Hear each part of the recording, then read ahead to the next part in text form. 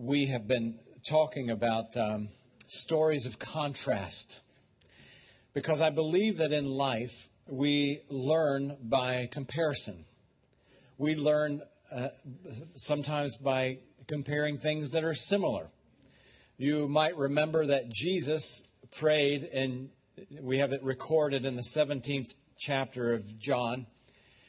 And in that prayer, Jesus says, I pray, Father, that those who will believe in me in the future, that's us, that they will develop relationships that are one just as the relationship, God, that you and I have. Jesus is praying.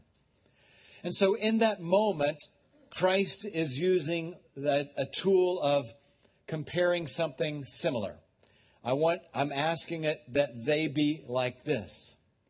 There are other times where Christ was teaching and he's comparing things of contrast. And for whatever reason, recently I have been thinking a lot and seeing a lot in the Scriptures, in the New Testament and the Gospels, Jesus' teaching techniques and how clear they are. And so often he'll say, let me give you some contrast, and then you make up your own mind. I'm not going to answer it for you. You remember, for example, someone came to Jesus. What are the greatest two commandments? He said, what do you think they are? They put the badminton birdie right across the net. And they said, well, I'm going to go with love the Lord your God with all your heart, soul, mind, and strength. Like, good. And the second one, I'm going, love your neighbor as yourself. Excellent answer. He said, you got it right. And then they said, well, who is my neighbor? And so instead of him answering that for them, because I believe he kind of knew that they already knew, he said, well, let me give you a story of contrast. So here's a guy, he gets beat up, he's laying on the curbside. There's some religious guys, they see him, they walk to the other side. Here comes another religious guy, they see him, they walk to the other side. Here comes a Samaritan, by the way, the guys that you hate and can't tolerate. And he takes him to a motel, takes care of him, goes back, checks on him, pays the bill, the whole 9 yards. Now, what do you think? I love that about Jesus. Very sharp. He says, look at these contrasts. You make the choice. See, I think that there are contrasts that are in our face all the time. We just have to have the power of deduction to pull them together and say, okay, let me make a choice about that. And I think that it's important for us to, at times, live out these contrasts or experience them in real life, because otherwise, if somebody's just telling you all the time, because I think that's why Jesus said, I don't know, what do you think? Otherwise, it's like, wah, wah, wah, wah, wah, wah, wah. You know, somebody up here saying, here's what you ought to do. He's leaving it to us. And so we experience things of great contrast. And when we experience them, we probably are less apt to forget them. Like this kid who went on summer vacation, I brought a picture of him. I'm forgetting. I bet he'll never forget that. See, now there's a contrast. You have the animal kingdom and the human kingdom coming together. It's a great contrast. See, and I'm looking at this, I'm thinking, I wonder who was screaming first. I'm like, I don't even know what that is. I thought it was a llama. My wife said, that's not a llama. I'm like, what are you, an expert on llamas now? I don't even know what the plural of llama is. Is it llama? Or whatever. Okay, who cares? Let's say it's a mule. Is it a mule? It's a mule. Who says it's a mule? What would you know about a mule? At any rate, but I'm guessing this little kid, you know, he'll not forget that experience of contrast. What do you think? There are times we have to have that, and we have to live it out. And some of you, I've told, I have gone into Latin America a number of times, some of them in very rugged conditions. I used to live in the Midwest, so I'd fly out of Houston. You live in this part of the world, you fly out of Miami, but you fly out of Houston. And I've been in the middle of the jungles in El Salvador and different places like that. And of course, you experience this cultural change, but not half as much as when you come back. Live in the jungle in the most filthy of conditions that you can imagine. And then fly into the Houston airport. And as soon as you walk off the plane, there's Muzak playing. And there's Chanel. And there's these pristine, it's a beautiful airport. There's these just storefronts that are just gorgeous. You can't get over it. And it literally takes 3 or 4 weeks to get over the culture shock of coming back. But the problem is, we actually do get over it. We work ourselves through, and life has a way of, with all its busyness and all its schedules and all the things and all the comfort that we have and whatnot, it does wash on the shore of our lives and begins to ebb away the contrast that I think God at times wants us to see. As shocking as they may be, He's trying to teach us something. You see, we're on a journey here. We're talking about worship. And as this thing unfolds, because I prep months, weeks in advance, and sometimes you get in and you want God to unfold how it's going to happen. And as it has unfolded, every week we've seen a contrast. You remember that Elijah was challenging the priest of the false god Baal, B-A-A-L. And they were crying to God, and they were having this worship service from early sunrise to sunset, and nothing happened, of course, because nobody's home in the home of Baal, because he doesn't exist. And then Elijah said, let me give you a little bit of contrast. We're going to build up some wood for an altar. We're going to drench it with water and watch what happens. Can you imagine standing there on that day? What a contrast. We looked in the book of Daniel of Meshach, Shadrach, and Abednego, these 3 Jewish boys who refused to worship the 90-foot tall, 9-foot wide statue of Nebuchadnezzar that he had erected in his own honor. We're told that every language and every culture was bowing down. Can you imagine the entire city of Sarasota, this 90-foot statue, and they're all bowing down, except this stark contrast of 3 Jewish boys standing there saying, we're actually wearing T-shirts that say, we worship the living God. Don't know if you saw that. What a contrast.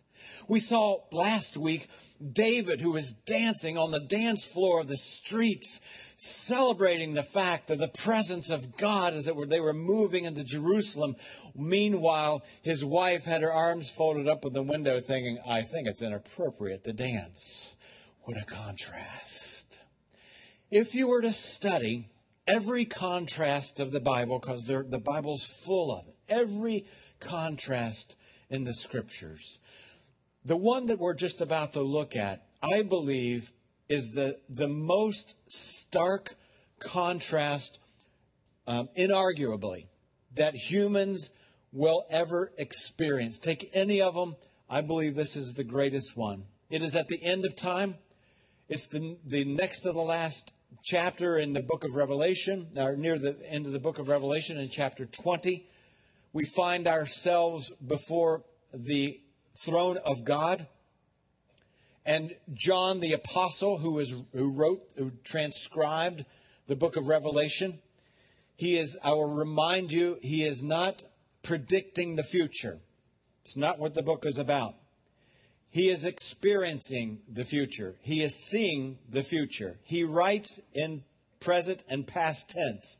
He's not saying this is what's going to happen. He says, I saw. So God had transported him into on human terms, a future events, and he's seeing them firsthand.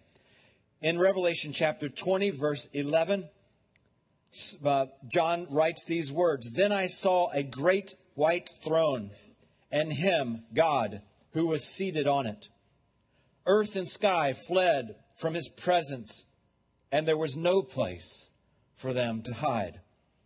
And I saw the dead, great, small, popular, unpopular, rich, poor, every race, every creed, every faith.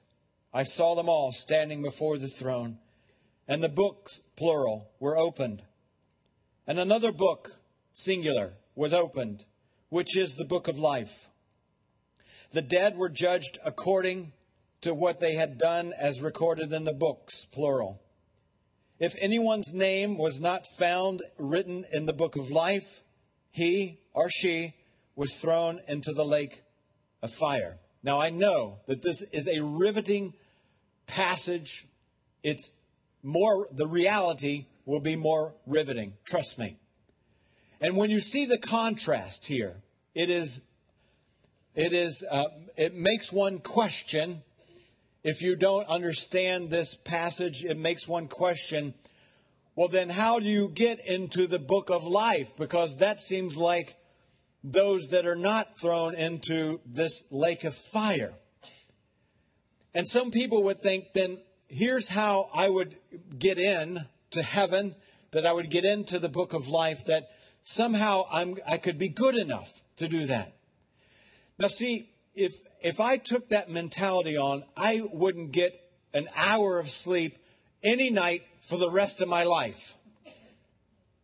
And it's not because I consider myself this darkly evil person, but I wouldn't know where the grade break is. So let's just say, for example, you get in the book of life because you get a C+ or above. Well, some days I do feel like a B-. I don't know about you, but a lot of days I feel like an F. So on the day I take my last breath, if you accumulate all the grades of every minute of my life, did I get above a C+? Well, maybe it's just an A- and you got to get above an A-. Doesn't that make you nervous if that were the way God graded and you got in this book of life? I'd be shaking in my shoes to wonder. Christ says, wonder no more. Here's the contrast. It's profoundly simple. You see, if you think you can work your way with great effort, he would say it's ridiculous. You can't. You see, the gospel of Jesus Christ is this, that all of us are sinners, that none of us can pay 1 ounce of this sin debt back to God. But instead of us paying for it, Christ himself, the Savior of the world, came at God's appointed time, was laid himself on the cross, where the sins of the entire world, which includes us, rested upon him, and God placed our sin upon him like a sacrificial lamb, and God crucified our sin on the cross. If we yet just in simple faith say, God, it's no longer me, but I embrace the fact that you've done it for me, and then I will have my name written in the Lamb's Book of Life based on what Christ did and not me. The gospel of Jesus Christ. Last week, we had a young man who came after the service, and he sat right here in this chair because we don't believe, I personally don't believe, that in order to come to Christ, one of the requirements is sappy music so that we can stir your emotions so that you'll make some kind of faith decision. Phooey, that's the Greek word if you didn't know that.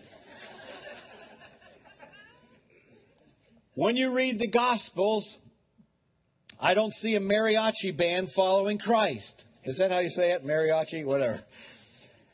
I don't see violins, a string quartet say when Christ said, now let me tell you the gospel. Guys, hit something slow and sappy. Really? If we want Christ, we'll come after him. If we want Christ, he'll draw us. Last week, this young man sat there and waited because I had a conversation going on. He waited. And we talked, as I told you last week, for 20 minutes, 30 minutes. I grabbed another guy and said, let's go pray. And in that moment, as simple yet profound, he said, I understand the terms. I am a sinner in need of a Savior. And in that moment, one more soul crossed from darkness into light. That is cool, right? Now, this book of Revelation is very intense. We are told that at the end of time, if we think culture is going downhill now, put on your seatbelts.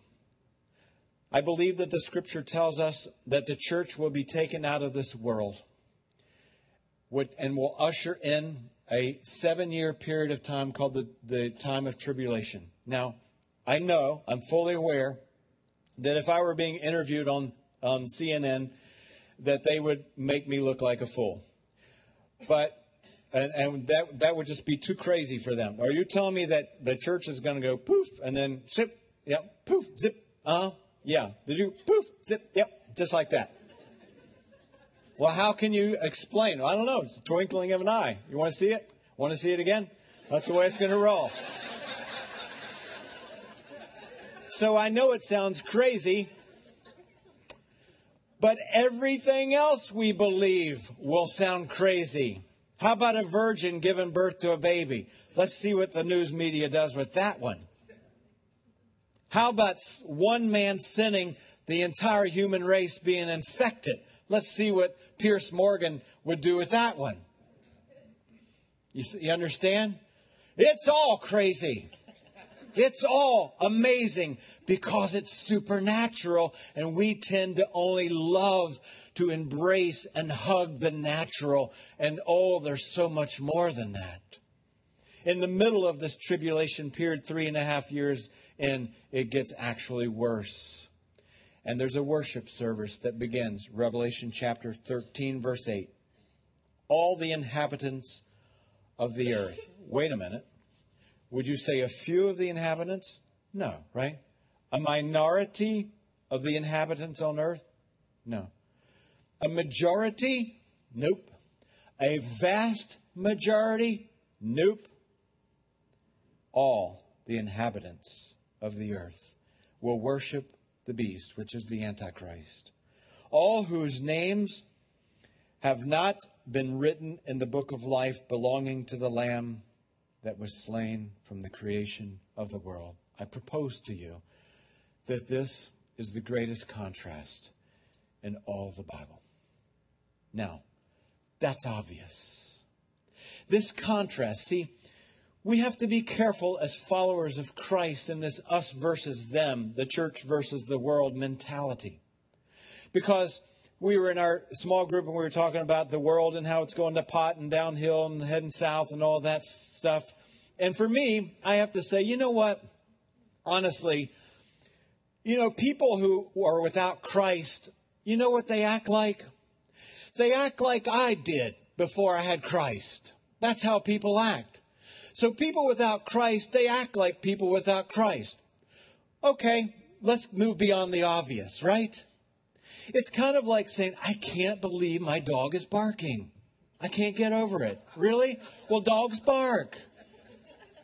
When I was without Christ, everything was for me.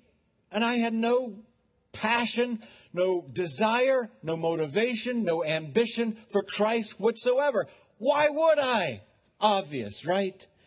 So today, I want to say, let's move beyond this obvious contrast of saying there's those who will worship the Antichrist and those who will worship the living Christ, those who won't worship today in church, the 80-some% of Sarasota that's not coming to church to worship, and those of us that have.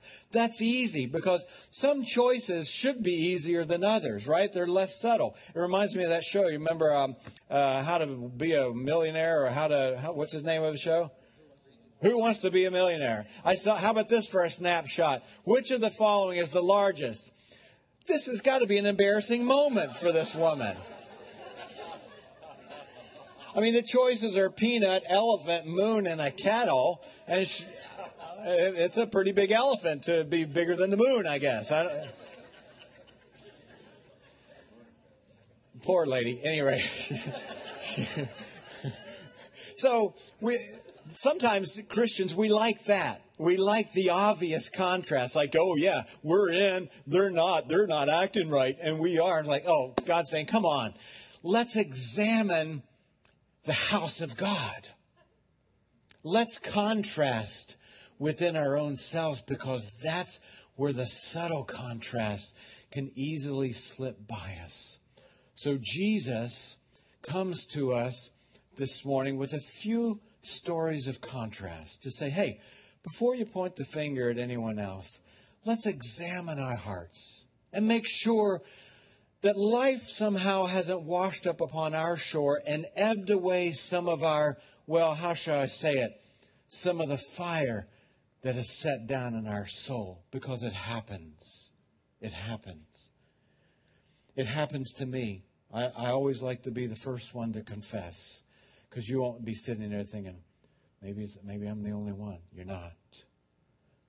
I can't think of a month that goes by that there are days where life has ebbed away the passion that should be there.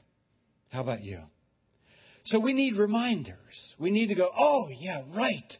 Thank you, God, because we're looking at different ways, different reasons why we worship. And let me propose to you that Jesus will answer that. We begin by looking at a story of rescue. Most of you will know, but just in case you don't, one of the early miracles in the book of Exodus, the Israelites were captive by the Egyptians, and God miraculously moved them out of that nation, heading toward the promised land. They came up on the Red Sea, a body of water that they could not cross. And when they faced that water, there was no way out. They heard the hooves of the chariots, horses, and coming to them. And at that moment, they cried out, God, why have you put us here? Moses, you're a moron. How come you put us in this position? God said, stand back. Let me do a work. So as many of you know, he opened up the Red Sea. He blew a wind. He dried the ground, and the entire nation went right through. The villains came through, and God washed them and drowned them into the Red Sea. On the other side of the Red Sea, after they experienced this miracle in Exodus 15:1, here's what we read. They said, I will sing to the Lord, for he is highly exalted. Now, yeah, he probably was exhausted.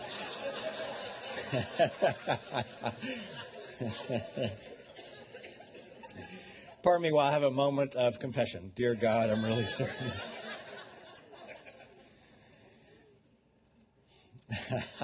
That is funny. Sorry. I will sing to the Lord, for he is highly exalted. May I say, they weren't singing that tune on the other side of the sea before God split it. You get it? It was natural to sing this song. The horse and its rider he is hurled into the sea. The Lord is my strength and my song. He has become my salvation. He is my God, and I will praise him, my Father's God, and I will exalt him. Of course they were singing that. They had just been rescued. I mean, it's kind of like a mule sticking its head in your front window of your car. You're naturally going to react, I think. Now, some of you are like, okay, here's what I'm going to do. Next week, I'm getting a mule.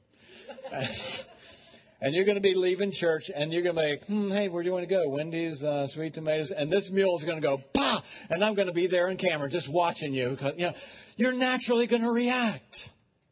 You're naturally going to react when God says, whoosh, and then whoosh, and you're on the other side. Here come them bad guys. Whoosh.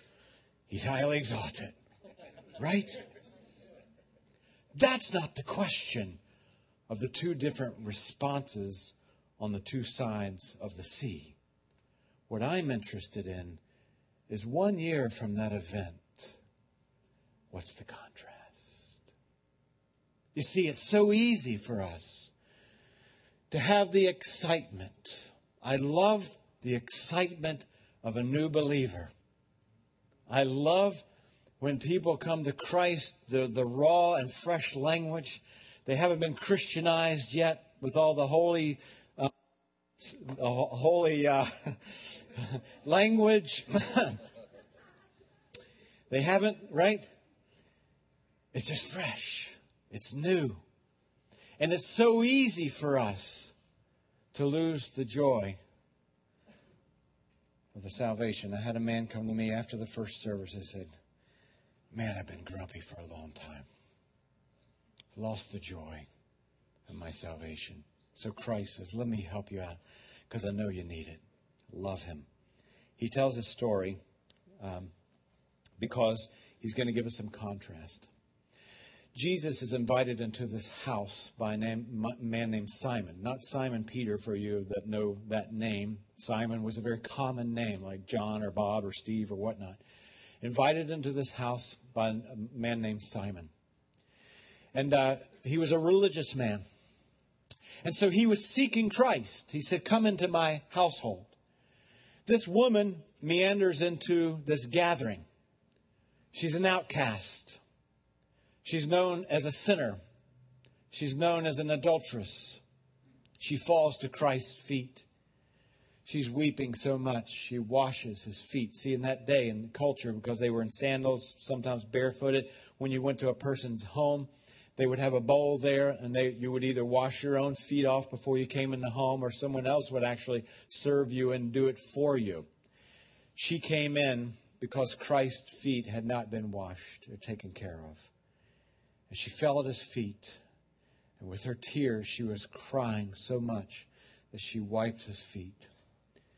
And then she poured perfume, expensive perfume, on his feet as an act of worship. And Jesus and those religious people standing nearby said, hey, Jesus, maybe you didn't understand. She had the scarlet letter. You shouldn't have let her get close to you, because after all, she's a sinner. Jesus said, oh, you're going to need a little story. And at the end of the story, I'm going to let you make up your mind. And he begins to tell this story. He says this in Luke chapter 7:41. 2 men owed money to a certain money lender, to a bank, to a lender. One owed him 500 denarii. Now, we don't use that term. A denarii was about 1 day's wages. So we're looking at about a year and a half of wages here. The other, about 50. They owed 50, about a month and a half. Neither of them had the money to pay him back, so he canceled the debts of both. Now, which of them, you guys, do you think would love them more? And Simon said, well, I suppose the one who had the bigger debt cancel. He said, you've answered correctly. You've made the right call. But see, there's some similarities in this story. First of all, both of them were in debt.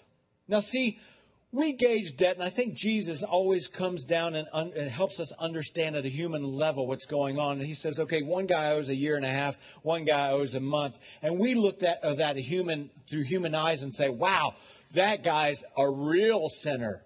You see, we're talking about addiction, adultery, pornography, all those big things. See, I know I'm a sinner, but I'm just, the average kind of guy, and I probably didn't pray when I should have and told some lies here and there, etc. And in the spiritual kingdom, God is saying, oh, no. Not one is worse than the other. It's all across the board in God's eyes. Both of them were in debt. Second, neither of them could pay their debt. See, I don't care if you've committed adultery, if you're in addiction, or if you're a second grade teacher and you've only said darn once in your life. Doesn't matter. You can't pay it back in the spiritual kingdom. There is no way that humans can pay for our sin. Not 1 ounce, not 1 inch, nothing. We can't pay it back. That's what these guys had in common. Third thing that they have in common, Christ says, I'm canceling your debt, both of you, entirely. See, if it were fair, thank God that he's not fair sometimes, by the way. If it were fair, he'd say, look, I'm canceling 50 of yours. See, if these were my 2 boys and I canceled a 50 and a 500, woo, big trouble, right? I'd have to do 50 and 50. Or I'd have to do 50 and 50 and then 0450, or I'd do 500 and 0450. You know how that rolls when you got kids. It's got to be even Steven, or you're the evilest person in the entire world. That's how it rolls, right? God said, oh, no. I don't care if you've committed 1 or 101 million. I'm canceling it all, you see. And so Jesus, he turns to the woman, but he says to Simon, do you see this woman, Simon? I came into your house. You invited me in. You're a religious guy. And you invited me into your household. You didn't give me any water for my feet. But she wet my feet with her tears and wiped them with her hair. You didn't even give me a kiss as a greeting. But this woman, from the time I entered, has not stopped kissing my feet. You did not put oil on my head, but she has poured perfume on my feet. Therefore, I tell you, her many sins have been forgiven, for she loved much. You see, he who has been forgiven little loves little. Now watch this. We've been forgiven for more than we could fill up the Grand Canyon. The question is, do we realize it? You see, I don't think he was saying, look, she's been forgiven a lot, and I know No. He is saying, oh, she's aware. Because you guys have made her aware, by the way, but she's aware the depth of her debt and the profound, amazing gift that I just gave to her and said, you're clean, completely, no longer in debt, can't pay it, I'll pay it for you. How amazing. But see, they were under the same roof, under the same dwelling here, but two saw from two different perspectives. See, you may find yourself like, wow, when we're worshiping collectively, it may be that I haven't really poured myself out at the feet of Christ. It may be that you find yourself looking at others who are weeping and expressing themselves and really with passion and saying, God, set a fire down in my soul, but somehow life has washed up on your shore and ebbed some of the fire and extinguished some of the fire and the flame. And God is saying, oh, look at this. She's worshiping as if she understands how much she's been forgiven. So I believe that there are times where we have to speak to our own self, to look into our soul, the mirror soul, so to speak. And like Psalm 103 would say it this way, praise the Lord, O my soul. See, he's speaking inwardly, like when the elevator door is shut and you're in there by yourself in your own private chamber and late at night, you look inside yourself and say, oh, praise the Lord, O my soul, and forget not all his benefits. You see, there are times where we have to look at ourselves and say, man, why am I not passionate? What happened? What has ebbed away the flame of God in my life? Forget not his benefits, Steve.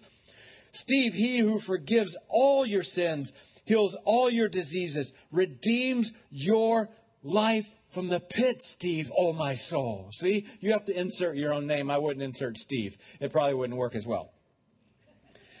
Steve, oh my soul, he does not treat us as our sins deserve. Thank you, God. I mean, honestly, he does not treat us as our sins deserve or repay us according to our iniquities. For as high as the heavens are above the earth, Steve, oh my soul, don't forget that great is his love for those who fear him. And Steve, oh my soul, as far as the east is from the west, Steve, don't forget that he has removed our transgressions from us, from me. There are times I've got to look into the mirror of my soul and say, son, don't forget it. Otherwise, others will be falling at the feet of Christ, while I stand by with Jesus, with no oil, no washed feet, no love. Oh God, remind me. He tells us another story, if that wasn't as riveting enough. You remember the prodigal son. Most everybody knows the story. We had a renegade son, asked for the inheritance of his dad, says, I'm splitting, I'm going to hit the road, blew all his money, came back with his head hanging low. The father said, been waiting for you every day, man. That's our God. Been waiting for you every day. Embraced him, called the servants together, had a party like probably no party they ever had there on the property. Mr. Grumpy, older brother, folded arms, standing outside in the cold. There he is. See this contrast? You see it? The older son always represents in this story those who have lived under the roof with the Father for a long time. Guess what? That includes most of us. See, it's a story where Jesus is saying, let me remind you something. I know you've been walking with me for a while. So Dad goes outside and he says, let me remind you something here, son. Luke 15, verse 31.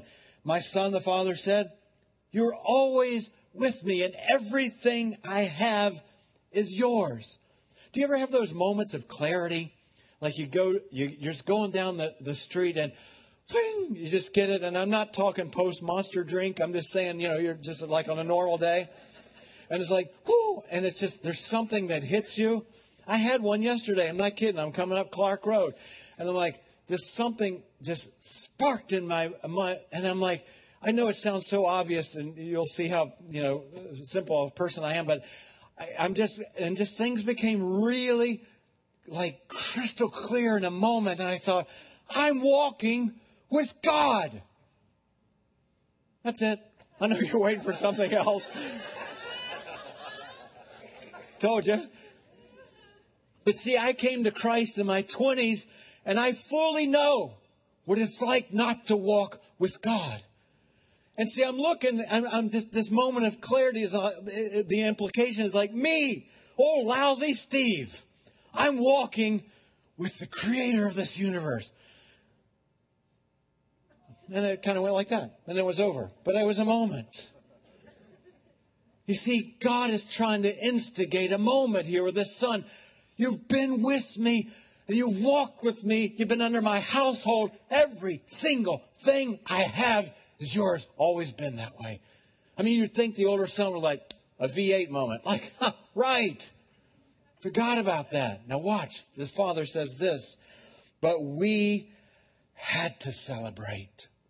We had to be glad because this brother of yours was dead and is alive now. And he was dead and lost. Now he's found. He's alive. He said, look, I love both you boys equally.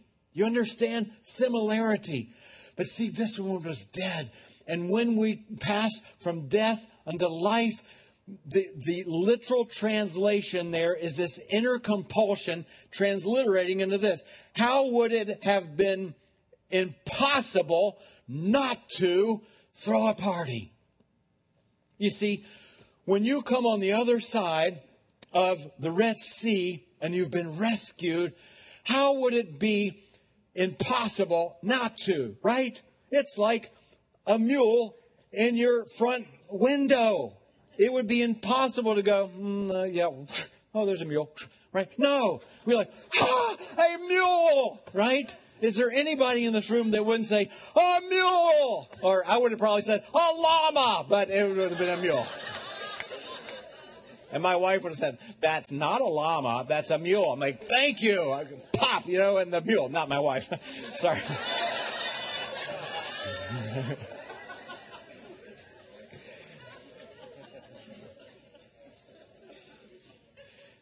Today, this evening, when the Ravens win, so glad I didn't say the other team. I gave up on the Patriots a couple weeks ago. I'm a fair-weathered fan for sure. Whoever wins tonight, on one coast or the other, there will be a team, a city, that's going to be dancing in the streets until all hours of the night, and they'll be grumpy when they go to work tomorrow, right? But that's just the way it's going to roll. I'd like anybody here to stand up in front of them with a Mr. Mike when the final second ticks off the clock and the winning team is dancing in the streets, because it would be impossible not to say, hey, I think we ought to hold it down just a little bit, right? Are you kidding me? It's impossible for them not to. The Father is saying he has gone from death. I mean death. That means separation from God from now on eternity. He's passed from that to life of being with God forever. It would be impossible not to worship God.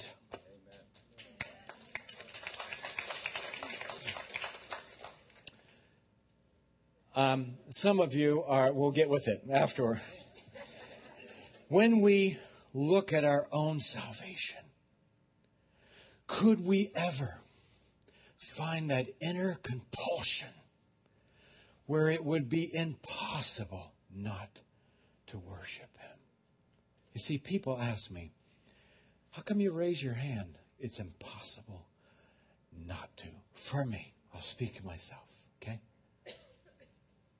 To outstretch my hand and say, oh God, it's me. You make beautiful things out of dust. That's me. God, I can't. It's impossible. There's an automatic battery that God put in my armpit when I came to Christ. Yes, that's me. Stand beside me, I'll sing off key. Why do you keep singing? It's impossible not to. There are times that we have to look in our soul mirror and say, oh, my soul, don't forget that He does not repay us according to our sin. There are times where we have to tap into the inner compulsion and realize that for those who are saved, for those whose names are in the Lamb's Book of Life, that it should be impossible that we not praise God. And finally, I would say this: God anticipates our worship. God eagerly looks for us as those who are saved to return with ample worship and passion and praise. Steve, how do you know that? Because Jesus told a story of contrast. He told a story of 10 lepers. And that day, by the way, if you study the Scripture, leprosy was a picture of sin. And so he healed 10 lepers, all of them entirely. Only one returned to offer thanks and to worship. Now watch the anticipation that I believe, the eagerness that God is waiting for, longing for us to come back, of those who are saved, those who are healed, to come back and worship Him. And Jesus, one comes back. He was a Samaritan, by the way, the people that the Jews did not get along with. To this one leper who came back, Jesus asked, wait a minute, were not all 10 cleansed? Do you ever wonder if God looks at a room full of people who, in the majority, are saved? Or let's just say, just for a second, we're all Christians right here. Not that everyone may be, but let's just say that for an illustration. That God would not look into our four walls of this room and say, wait a minute, weren't all of them saved? Them forgiven? Man, shouldn't all of them have an inner compulsion where it's impossible not to pour out their hearts? Can you hear the agony in Christ's voice? Wait a minute, weren't they all healed? Can you feel it? The eagerness. And then Christ asked a second question. Where are the other 9? Where are they?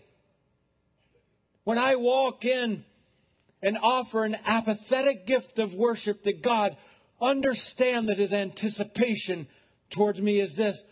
Where are you, man? Wake up. Feel the inner compulsion, the inner energy.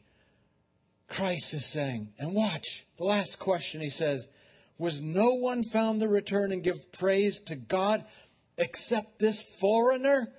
Because the other 9 must have been of the Jewish nation, Israel. Wouldn't God, can you read in the story, He was like, He's saying, of all people, we have history. Christ looks on our church and says, of all people, you should be excited, impassioned, can't hold back, because you have been the recipients of my rescue. Christ is leaning in. I promise you, He's leaning in. He's leaning in to His church, saying, come on, come on. Not angry, just anticipating. Come on, Come on. You think, well, why would he do that? Watch. He ends the story like this. To this one that came back, he says these words. He said to this one guy, rise and go. Your faith has made you well. And you think, whoa, wait a minute. The guy's already been healed. Remember the story? All 10 were healed. Were you healing a guy that's been healed? Do you get the confusion? That's kind of weird, right? No. Different kind of healing. Different. What he is saying here is, guess what? You're now complete. Let me tell you why I get passionate about this topic. As a pastor, I look at a flock, and one of the hardest things to deal with is incompletion. In other words, Jesus said, man, I came to give you joy that it might be complete.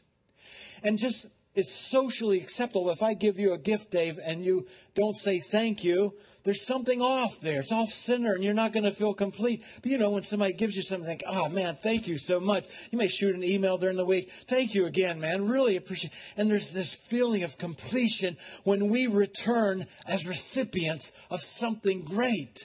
We have received the greatest gift ever known to the human race. We will become incomplete if we're not returners.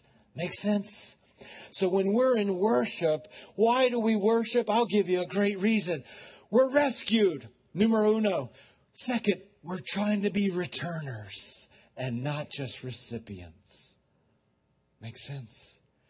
Because when a church begins to return the praise and say, God, I'm being reciprocal here. I'm going to be a giver of praise. Something of completion happens. That's why Jesus said, this has made you complete. Well, perfect, whole, right?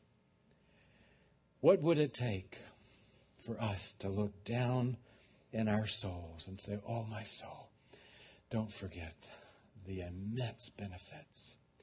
Well, today, we're going to celebrate the Lord's Supper. Now, for some of you, that may be like, I'm not quite sure what you mean by that. And we use that phrase, celebrate the Lord's Supper.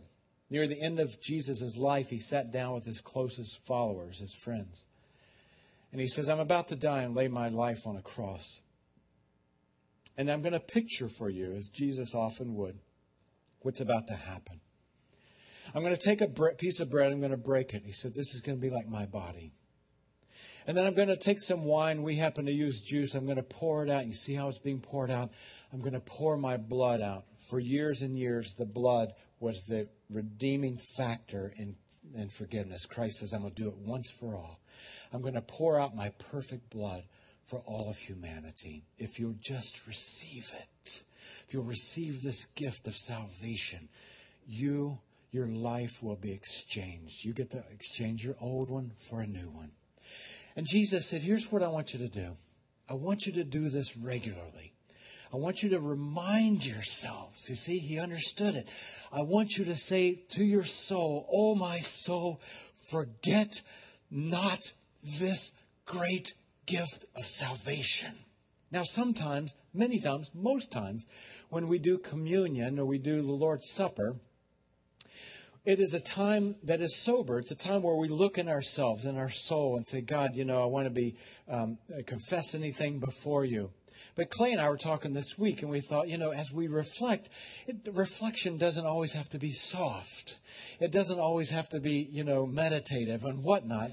So we're literally today going to celebrate the Lord's Supper. We're going to come and we're going to actually worship as we take Lord's Supper. Now, let me give you some nuts and bolts, because normally what we do is we come up and let me just kind of give you the airline plot here.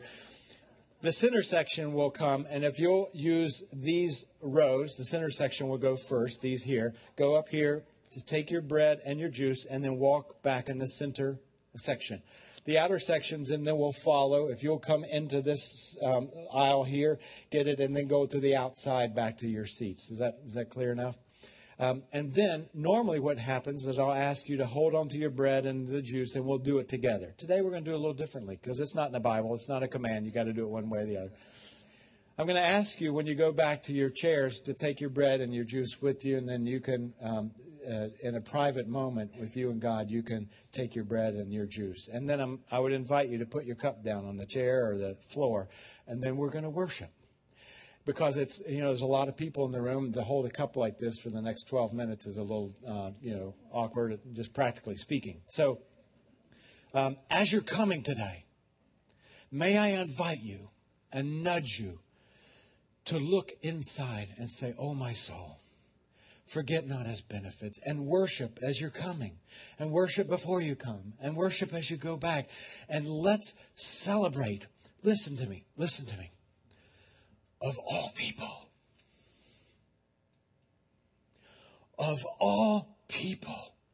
us.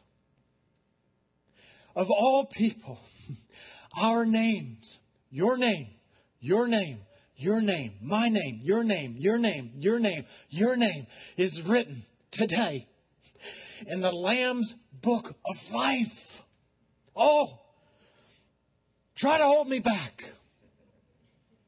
I'm in llama mode, so be careful. I may jump over on you. It's time for God's church to restore the joy of our salvation and to celebrate. Can we celebrate today as His church and be returners and not just recipients? Let's pray.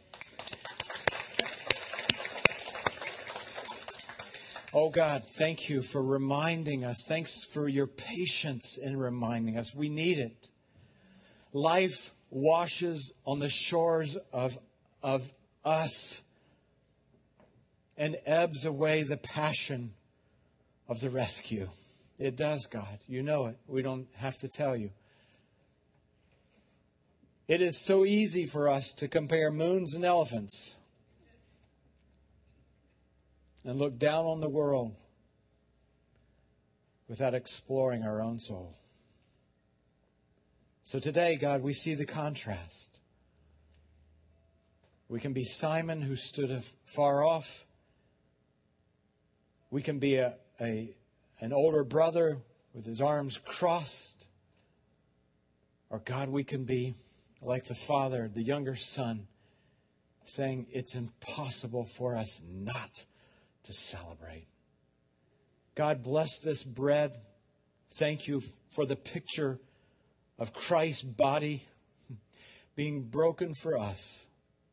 Oh, what a gift that you love the world so much that you gave your one and only begotten Son, so that whosoever believes will not perish, but will have everlasting life. Thank you, God. We ask, God, that you bless this juice. We thank you for the picture of it. That is Jesus' blood poured out for the sins of all humanity, totally clearing those who would embrace this gift.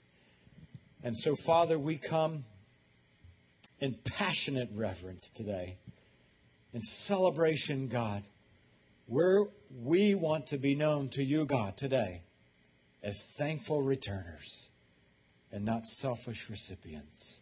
So hear the fire that is set down in our soul today to worship you in the name of Christ.